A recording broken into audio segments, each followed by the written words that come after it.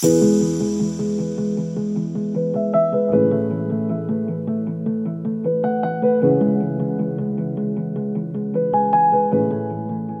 to the podcast Your Time with James Sweetman. Every so often we all need a little encouragement, some words to capture our mind, engage our heart and enliven our spirit. And that's my intention with this podcast. It's an opportunity for you to take a few minutes out of your busy day and listen to what I hope is thought-provoking and empowering content. Each week, my guests and I share stories, challenges and vulnerabilities, as well as tips and insights on a whole range of topics, all with the aim of helping us to live in a more soulful, authentic and integrated way.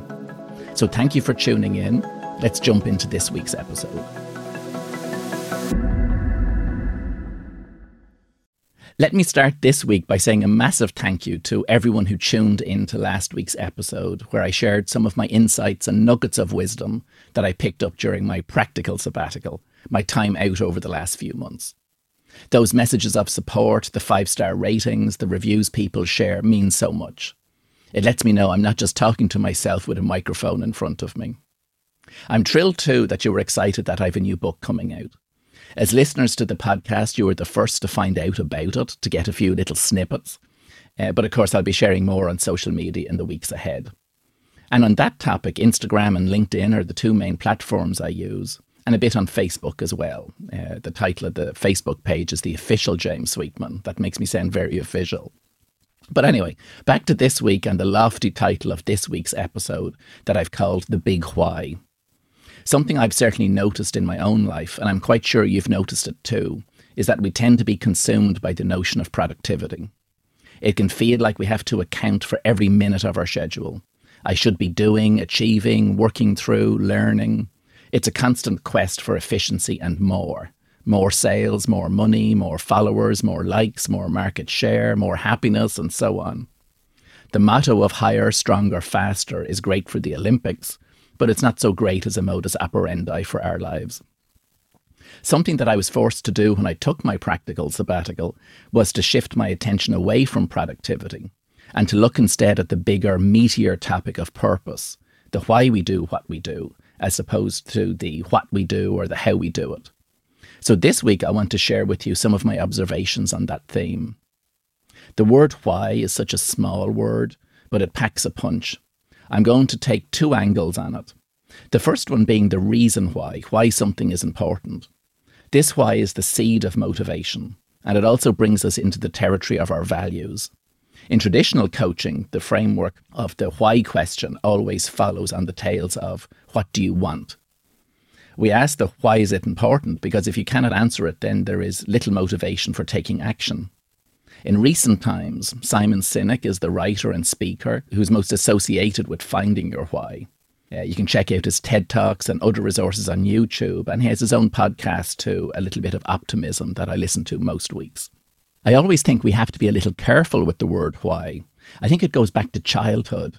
And you know that accusatorial question, why did you do that, which comes with a bit of finger wagging? You know, it can bring us into guilt and defensiveness very quickly. Of course, young kids, toddlers love the question why. They can't stop asking it. They ask it on loop. Why? A constant quest to gain understanding. And it's that use of the question why I'm more interested in. We might think of Socratic questioning too, named after Socrates. Questions starting with the word why are a key element of disciplined questioning that can be used to pursue avenues of thought, to delve into complex issues, to uncover assumptions, break open concepts, to follow logical consequences. If I apply it to my own situation, I use the why question to tease out my thought patterns around established habits. It's a useful reflection tool that certainly brought underlying motivations and some surprising limiting beliefs to the surface. So if I look at some of my business habits, regular business practices, I asked myself, well, why do I do a monthly e-zine? Why am I producing a weekly podcast? Why do I want to work with clients? Why do I not want to work with certain clients? Why do I do what I do? When you think about it, it is rare if we ever ask ourselves this question, this why question. Now, there are surface level knee-jerk answers. You know, we'll go to earn money, to pay the bills, to put food on the table. Or it's just what I've always done. It's the industry norm. When we are willing to sit with the why and go a little deeper, this is when we get some interesting insights. I think of asking why a little like going fishing. You have to wait to see what you will catch. You'll have to wait and see what comes to the surface. And you know what? For me, when I asked that why question, a lot of fear came from the depths to the light of the surface. Let me just take my monthly e-zine as an example, a business process, easily ring-fenced. Why do I produce it every month? Well, I've done it for the last 17 years. I was afraid to stop. I didn't want to break the sequence. I was afraid that if I stopped, I'd let others down. I was afraid that to stop would mean being less than professional. And when you hear these, when I hear them back, it's like these are all fear-based. Hidden in the midst of these fears was the reasons why I started the newsletter in the first place back in 2005. I like to write and I like to share insights that perhaps others will find useful. The brainstorming or heart-storming with the question why allowed me to reacquaint myself with the deeper why, the original motivation. We can apply that why question to all different aspects of our lives. Just a few that come to mind. Why do I post on social media? Why do I not post on social media? Why do I still see that person? Why do I want to step away from that situation? Why do I want so-and-so to change? Why do I work here? The list is endless. I know when working with coaching clients, I often avoid asking the why question directly. I usually reframe it to for what reason, thereby avoiding guilt and defensiveness to get to the motivation and underlying belief. So if why can seem a bit harsh to you, consider replacing the why with asking for what reason. So that first angle of the big why is unearthing motivations. It's the quality of our motivations, ultimately whether they are fear-based or love-based, away from perceived negative consequences or towards positive ones, that determines how we feel in the process of working towards something. Do we feel like we're striving, pushing against, battling, or is it flowing? Are we focused on positive impact or the avoidance of consequences? It's the quality of our underlying motivation that also determines how we will feel on completion of the task or project. Is it a momentary buzz, soon followed by a now what or what's next, instead of deeper fulfillment, a positive contribution that we can savour? The second way of looking at why brings us into the territory of some big questions around life purpose. Why am I here? It doesn't get much bigger than that. It's the sort of question philosophers have contemplated for centuries. I pondered this question plenty over the last few months. I suspect that if you listen to this podcast or others like it, you've probably asked this question or similar ones relating to calling in life or life purpose too. It shows the desire to reach for your potential. It shows we are deep thinkers. It shows we want to live meaningful and fulfilling lives. It was Joseph Campbell, famous for coining the phrase the hero's journey, who shared the pithy advice for life purpose, which was follow your bliss. It's also something many teachers and authors speak about. It's a phrase I associate as well with Lisa Nichols, who was featured on The Secret, and I remember hearing her speak in Dublin here a few years ago. The whole concept of life purpose or following your bliss is tied to the idea of living your best life. Now, to be able to ponder such topics is a privilege. I can't picture my parents or grandparents ever having the time to contemplate such notions. Their focus was on doing what needs to be done to get food on the table. It was about surviving, not thriving. So being able to ponder lofty questions around self-actualization is a lucky position to be in.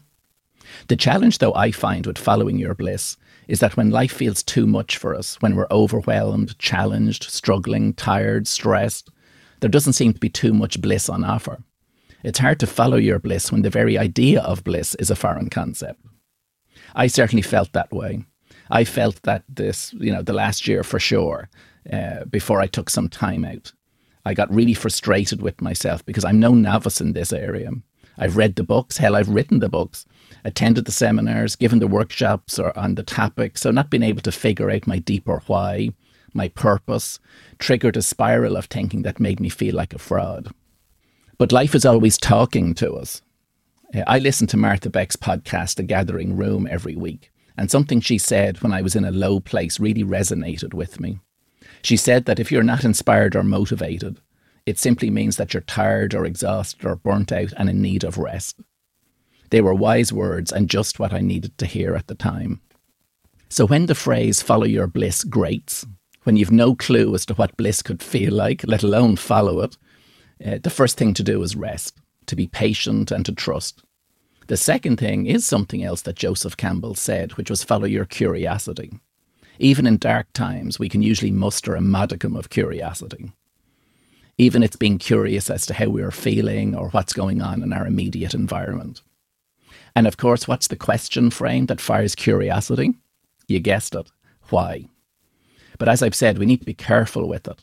Why am I feeling this way? Why am I so stupid? Why can't I figure this out? Why am I not feeling better?